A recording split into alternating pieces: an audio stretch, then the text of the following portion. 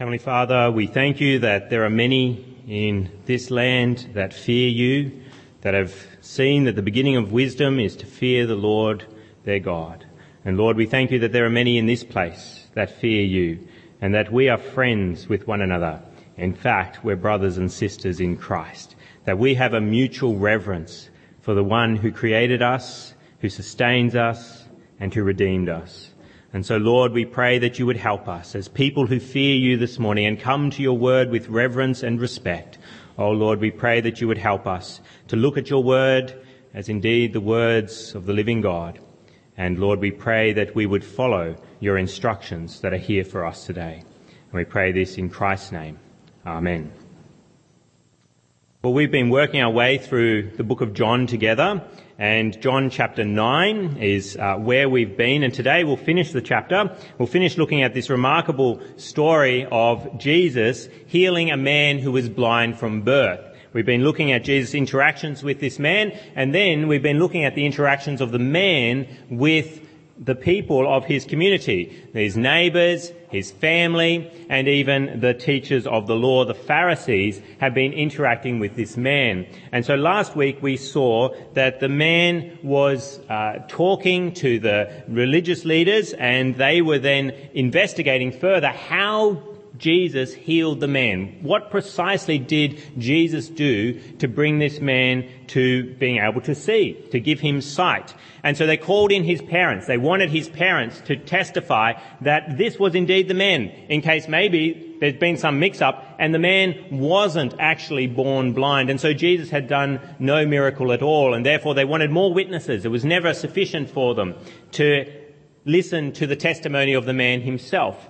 And then we looked at the parents and what they said in verses 20 and 21, and they basically deflected the problem of Jesus being the Messiah, affirming that Jesus healed the man, by putting it back upon the man himself. They said he is of age, you should ask him, we don't really know how he got healed, and they did this out of fear, we saw last week. And we saw the way that people can be afraid to affirm who Jesus is, because of the actions that people will take against them. And so this week we pick it up at verse 24, where the Pharisees summon the man for a second time and ask him some questions. In verse 24, look with me now, John chapter 9, page 1061. Page 1061, you'll be helped by having a Bible in front of you this morning.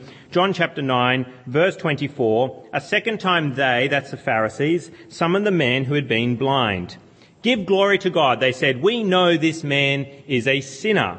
They continue to affirm that Jesus is wrong in healing this man on the Sabbath. Maybe it did indeed take place, that this man was born blind and that Jesus healed him, but the way that Jesus healed him and the day that Jesus healed him on is very important to these Pharisees. And so therefore they accuse Jesus of being a sinner. They say in verse 24, we know this man is a sinner. But what does the blind man say? The man who had been formerly blind, I should say. What does he say? Verse 25. He replied, whether he is a sinner or not, I don't know. One thing I do know, I was blind, but now I see. This man does not back down. He knows one thing. He was blind, but now he can see. So what do the Pharisees do in response to this man's affirmation once more about Jesus' miraculous power? Well, we read in verse 26. Then they asked him, what did he do to you? How did he open your eyes? See again, they're not interested in the fact that he has been healed. They're interested in how he was healed and whether it was done according to their law. How did he open your eyes? So what does the man respond to this question? Verse 27 starts to get cheeky. Verse 27, he answered, I have told you already, and you did not listen. Why do you want to hear it again? Do you want to become his disciples too? They're very interested as to how Jesus got healed, and they've asked him again and again. They've asked his parents, and now he's saying, I've already told you, do you want to become his disciples too? The Pharisees are not happy with this, of course, and so then we see their response to the man. Verse 28, then they hurled insults at him and said, you are this fellow's disciple. We are disciples of Moses. We know that God spoke to Moses. But as for this fellow, that's Jesus, we don't even know where he comes from. They start to insult. Jesus, they've already spoken about him as a sinner, but here they insult the man as well. They hurl insults, it says there in verse 28. They accuse him of not being a disciple of Moses. Instead, he's a disciple of this man. And this man, who is he? Well, we don't know where he comes from. He's not from God. Moses was from God. But this man, Jesus, he is clearly not from God. We know he's a sinner. So they start to insult the man along with Jesus. Formerly, they'd just been insulting Jesus. Now they start to turn on the man himself. So what does the man do? Well, he doesn't back down. Verse 30. The man answered, "Now that is remarkable. You don't know where he comes from. Yet he opened my eyes. We know that God does not listen to sinners. He listens to the godly man who does his will. Nobody has ever heard of opening the eyes of a man born blind. If this man were not from God, he could do nothing."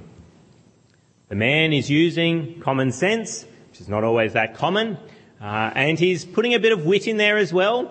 It is remarkable. Now that's remarkable that you don't know where he comes from. You should, shouldn't you? This is a man who clearly can do great wonders. And he then affirms biblical teaching that the wonders that are done by this man demonstrate that he is indeed from God. But how do the Pharisees respond to this reply from the man? Well, we read in verse 34, "To this they replied, 'You were steeped in sin at birth. How dare you lecture us?' And they threw him out." They respond by getting rid of the man, by continuing to insult him, and they actually excommunicate him. And what happens as a result of this man being excommunicated by the Pharisees? Well, the narrative continues. Verse 35. Jesus heard that they had thrown him out, and when he found him, he said, "Do you believe in the Son of Man?" "Who is he, sir?" the man asked.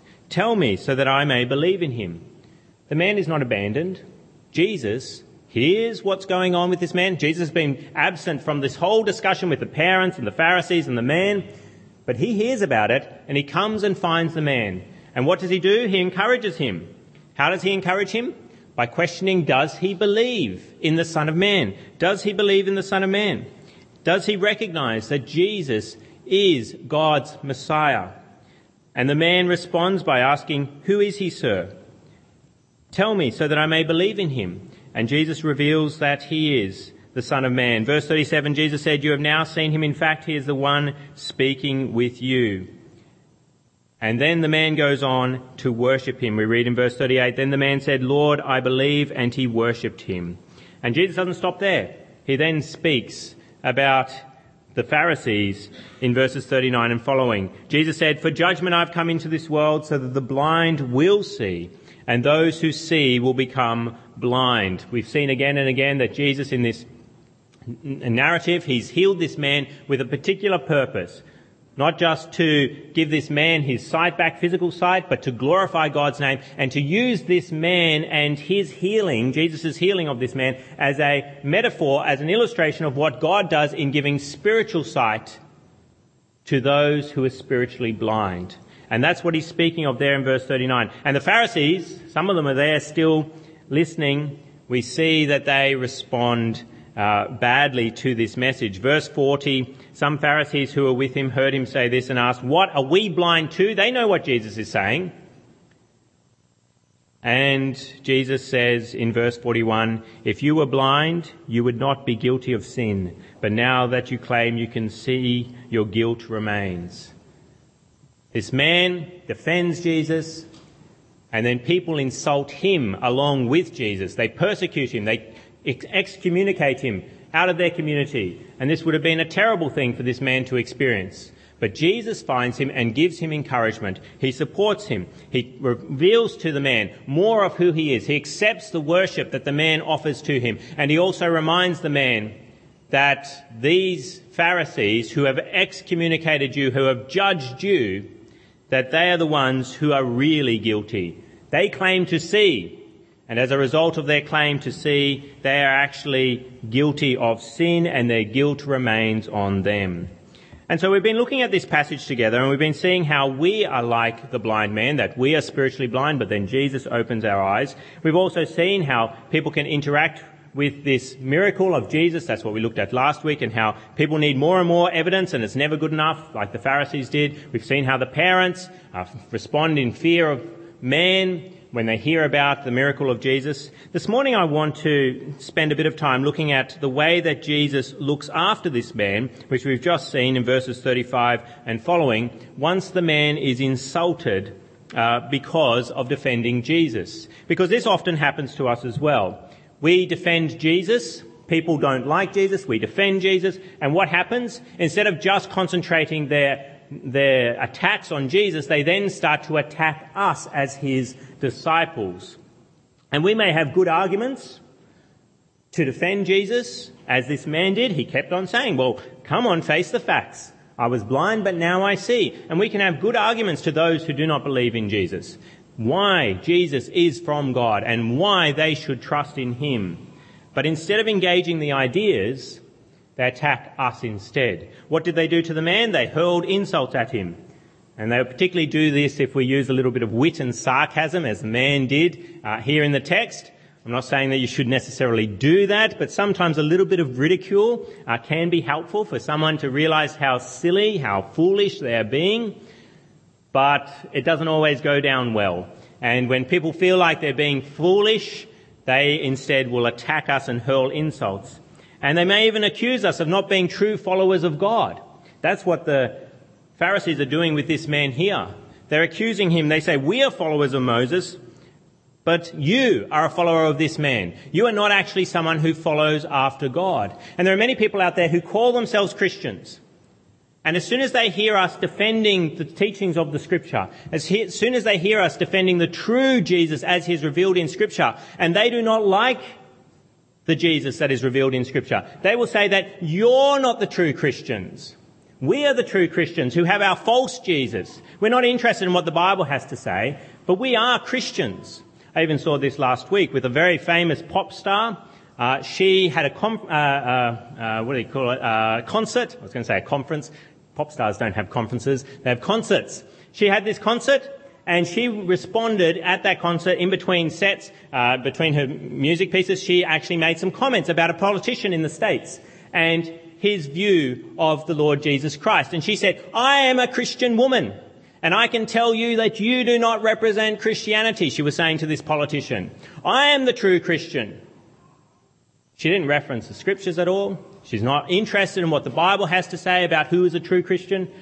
She is, I believe, by her actions, by their fruit, you will know them. I believe that she is not a true Christian. But she actually turns around and says to the true Christians, you are not a follower of Moses. You are not a follower of Jesus Christ. You do not worship the true God. And that can happen to you as you defend the true Jesus from the Scriptures. There are people out there who call themselves Christians. The Pharisees were religious leaders. They claimed to be followers of God, and yet they rejected God's Messiah. And it does happen to us. And they can even accuse us, people outside the church, they can accuse us of being steeped in sin at birth, which is what they said to this man. It is awful what they're saying there. It's a thing that the disciples brought up with Jesus at the beginning, that because of his blindness, he must have been a terrible sinner from birth. If you were born blind, you must have done something very bad in the womb. And that's what we looked at when we first came to this chapter together. And the Pharisees are saying that to this man. And people can say that about us. They can say, the reason you break our little laws and you do not hold to our teachings, our secular theories, our atheism, is because you were steeped in sin in the sense of you've broken our little laws, from birth. I've had an atheist say this to me. He said, the only reason you're a Christian is because you were born into a Christian family. So what's that implying? Well, you were steeped in sin at birth. You were steeped in these religious teachings that are clearly wrong. And it's happened from birth. And so there's not much you can do really to resist that. It's very inherent. It's hardwired into you. That sin that was taught to you at birth. And people will insult us in that way. And they can call us audacious for lecturing them. That's what they said to this man. They said, how dare you lecture us in verse 34? You were steeped in sin at birth in verse 34, and then how dare you lecture us? And people can do that to us. They can say, who do you think you are? You're a nobody. Do you realize I'm a professor of a university? Do you realize I'm a politician and have great power? Do you realize my age? You should show me respect, young man. Or say, how dare you lecture us? They won't be interested in the idea. Instead, they pull rank and say, you can't speak to me about this Jesus. And then they can do what they did to the blind man at the end of verse 34. They can throw us out. They can throw us out of any circle they can think of, whether it be a friendship circle, whether it be a family circle. People can excommunicate people from their families. You are dead to me. A father can say to a son, I'm cutting you out of my will because you're following this Jesus. They can even excommunicate us from a workplace if they can get it done some way in this country. We have fairly strict laws about persecuting someone because of a religious belief, firing someone because of a religious belief, but that doesn't mean it doesn't happen. They can come up with some other motive, some other reason to get rid of you, but ultimately it's because you're a disciple of Jesus Christ and you won't back down like this man wouldn't back down. But this morning, I didn't want to just focus on the fact that people can attack us. We looked at that last week with the way that the parents were afraid of what man could do to them. And now we see the things that they were afraid of happening to this man. It wasn't an idle fear that they had. It really does happen, and it happens to this man here. It could have happened to the parents too, but they shrank back in the face of Christ's miracle. But it's very interesting to see that the man is not abandoned. He's not left alone, and that's what I want to look at particularly today. What happens after the man is thrown out? Well, Jesus came and found him and encouraged him. And he does that to us today as well.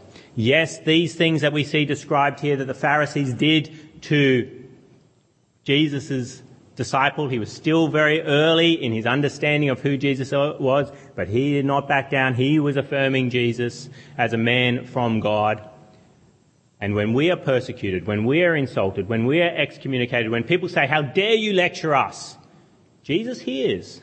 He hears. He's all-knowing. He knows what is happening to you. And he finds us and he encourages us. Jesus draws near to those who are insulted because of his name, to those who are excommunicated from the circles of this world. He draws near to them and he encourages his people. Now, how does he encourage his people?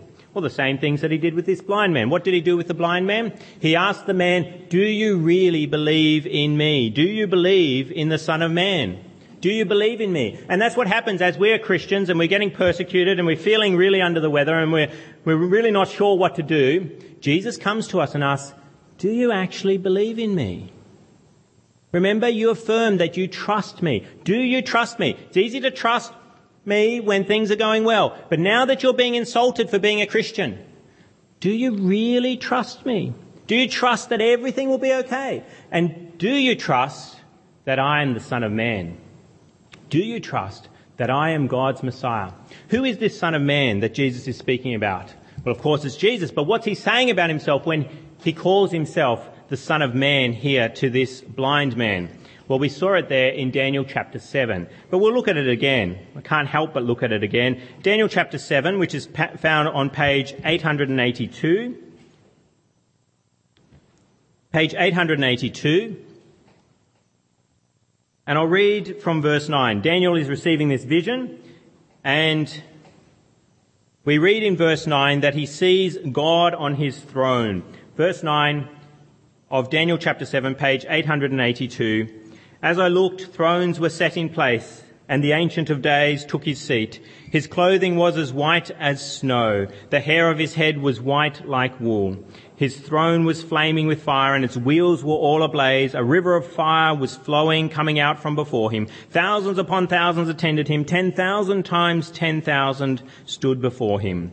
The court was seated, and the books were opened. Marvelous vision of the Lord on his throne, in judgment. Books are being opened. And then what do we read in verse 13? Skip with me down past verse 11 and verse 12 to verse 13. In my vision at night I looked, and there before me was one like a son of man, coming with the clouds of heaven. He approached the Ancient of Days and was led into his presence. He was given authority, glory, and sovereign power. All peoples, nations, and men of every language worshipped him. His dominion is an everlasting dominion that will not pass away, and his kingdom is one that will never be destroyed. This is Jesus. He is the one who's been given authority, glory, and sovereign power over all peoples, nations, and men of every language. How is this helpful for the man to hear, the man who's been born blind and has now been healed, but then ridiculed and thrown out of the religious circle? How is it helpful for him to hear that Jesus is the Son of Man? Well, Jesus pales the Pharisees. The Pharisees pale in comparison to Jesus. If Jesus is the Son of Man who's been given all power and authority, what does it matter if some little group of humans have kicked you out? The Son of Man is your friend.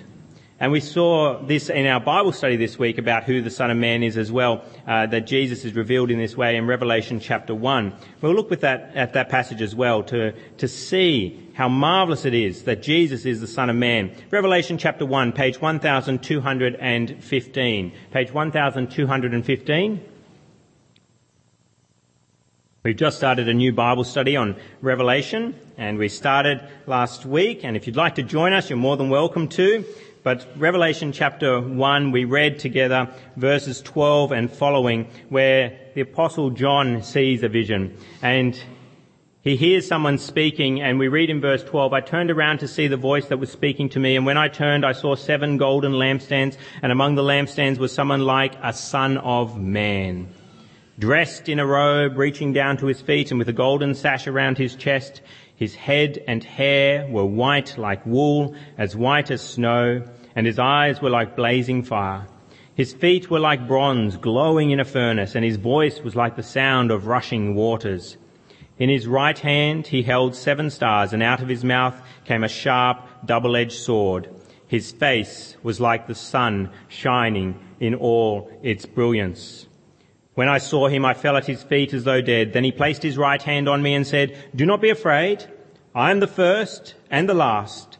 I am the living one.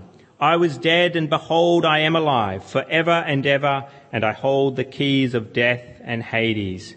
Here we see another vision of who Jesus is, revealed as the Son of Man. He has power and authority, and he even has power and authority here over death. He was dead, but is now alive.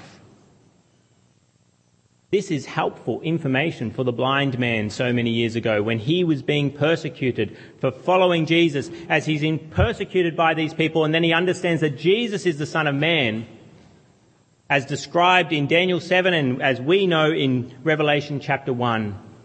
He has nothing to fear.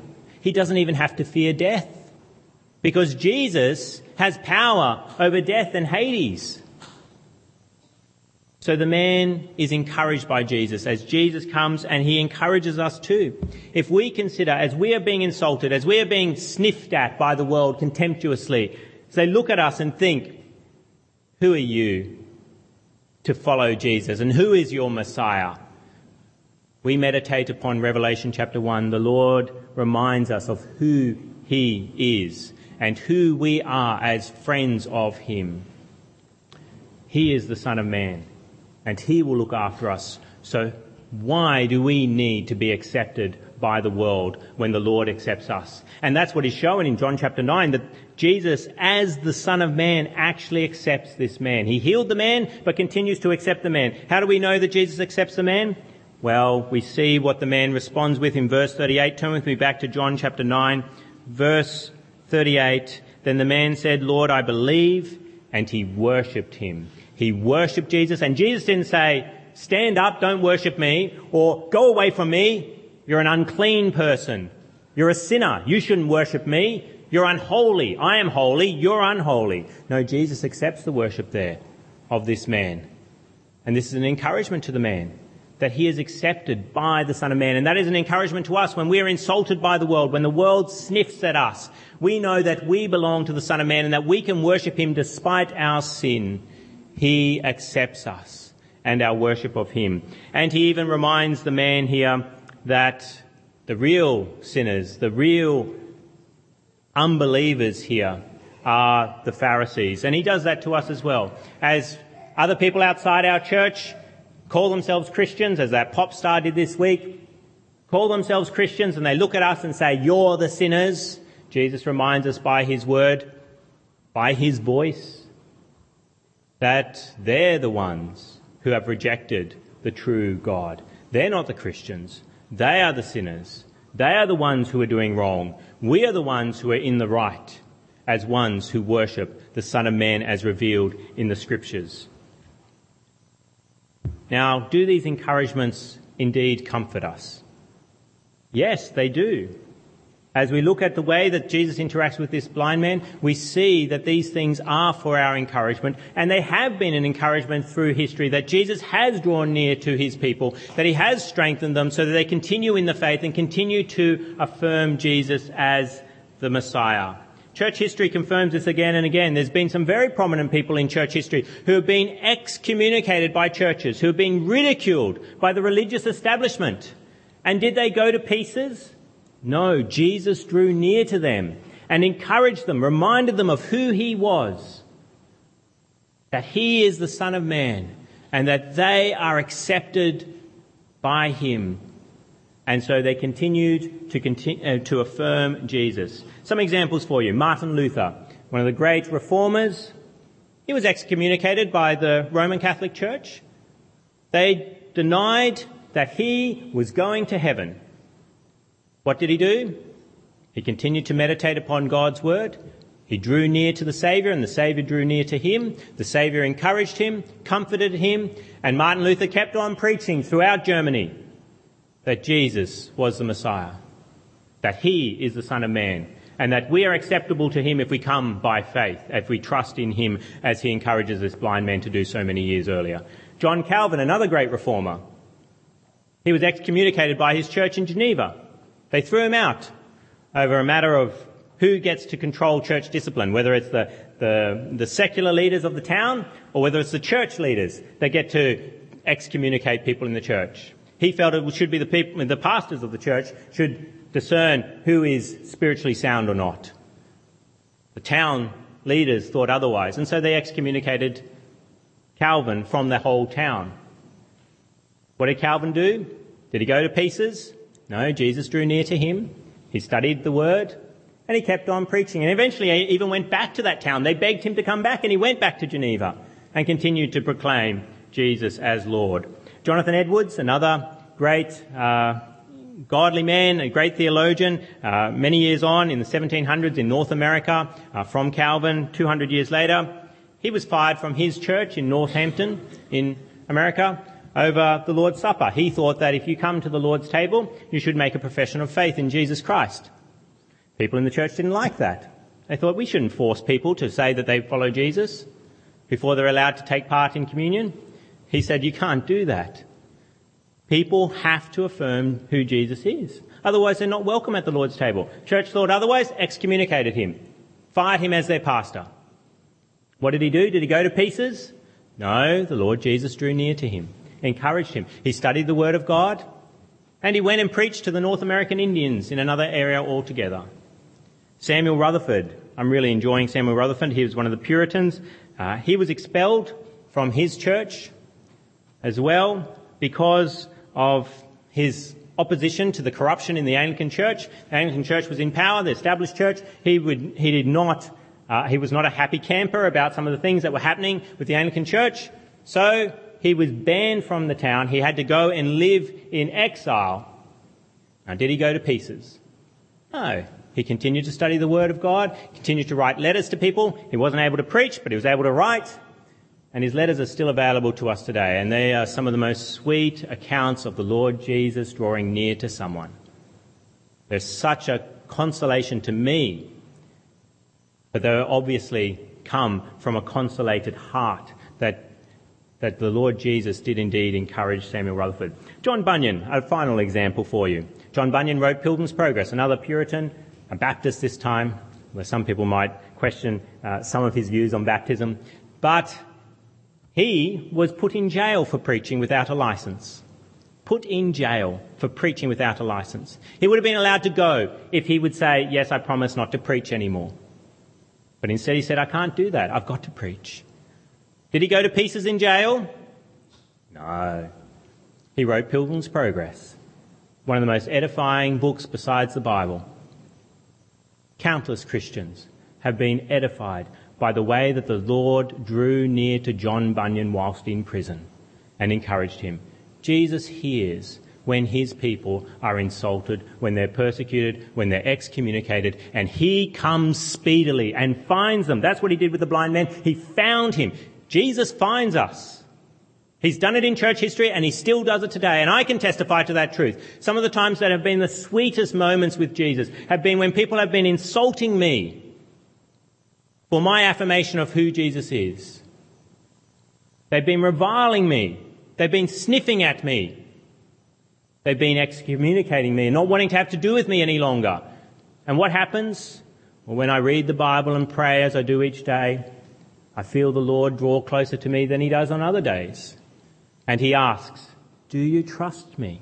Do you believe me? That's what he said to the man. Do you believe in the Son of Man? He reminds me of who he is. That people may revile me in this world, but Jesus loves me and accepts my worship of him, despite my sin. Now, this isn't to say that rejection by the world isn't pleasant. Yes, Jesus comforts us. But it's unpleasant when people insult us, when people don't want to have to do with us anymore. You just consider the way school children can do this in a playground. Consider the idea of a new boy coming to school, and he may even be someone that you like. You see this kid, he comes into the playground, he's in your classes, and he may have even been helpful to you in the class in some way, and you really like him. But your friends don't. They don't like this new kid. Why? Might be because he's obviously going to upend their status in the school. Maybe he's better looking than all the other kids in the school. Maybe he's more athletic. Maybe he's more intelligent. And so they're fearful. Your friends are fearful about their status in the school and that this child may upend their rule. And so what do? They respond by calling this new boy nasty names. They revile him and they don't want to have to do with him. And what do? Well, you like this new kid, and so you say, oh, no, I really like him. I think he's good. He was really helpful to me earlier in the day. He helped me with my reading. He helped me with my maths. He passed the ball to me in soccer. I think this kid's a winner. I really like him. But your friends don't. And what do? You defend this child, this new child. They start to attack you as well. Start to say, we don't want to be your friend. If you're going to spend time with that kid, we don't want to have to do with you. And so they excommunicate you from their group. May even push you over on the school asphalt. You bruise your knees and they walk away laughing. It's not pleasant. School children understand this. It's not pleasant when you get excommunicated from a group because of your defence of somebody else. But imagine with that new kid, he comes and finds you.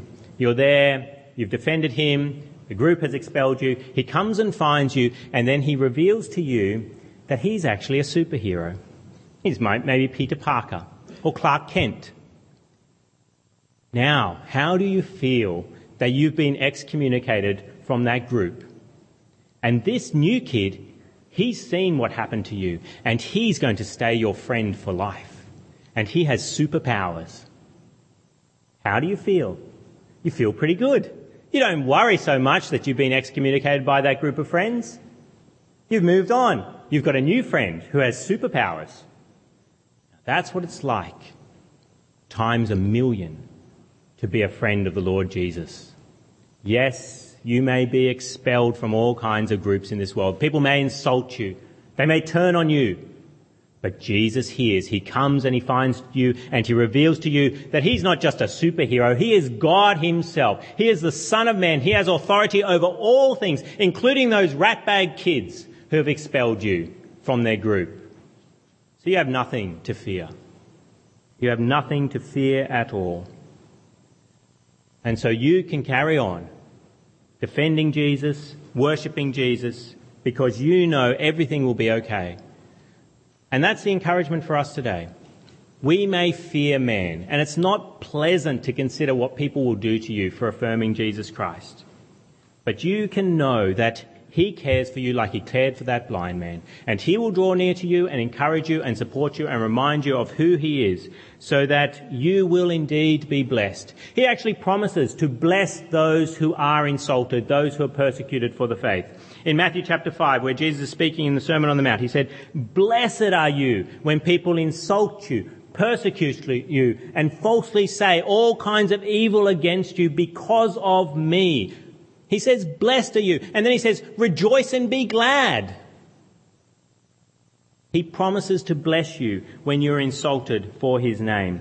And so we can even say with David, like we read in Psalm 27 at the beginning of the service. You may not have picked up on it. A most amazing statement from David. In verse 10 of Psalm 27, he says, "Though my father and mother forsake me." Forsake means depart or leave. "Though my father or mother leave me, forsake me, the Lord will receive me." The Lord will receive me. So even if my parents reject me, the Lord will receive me.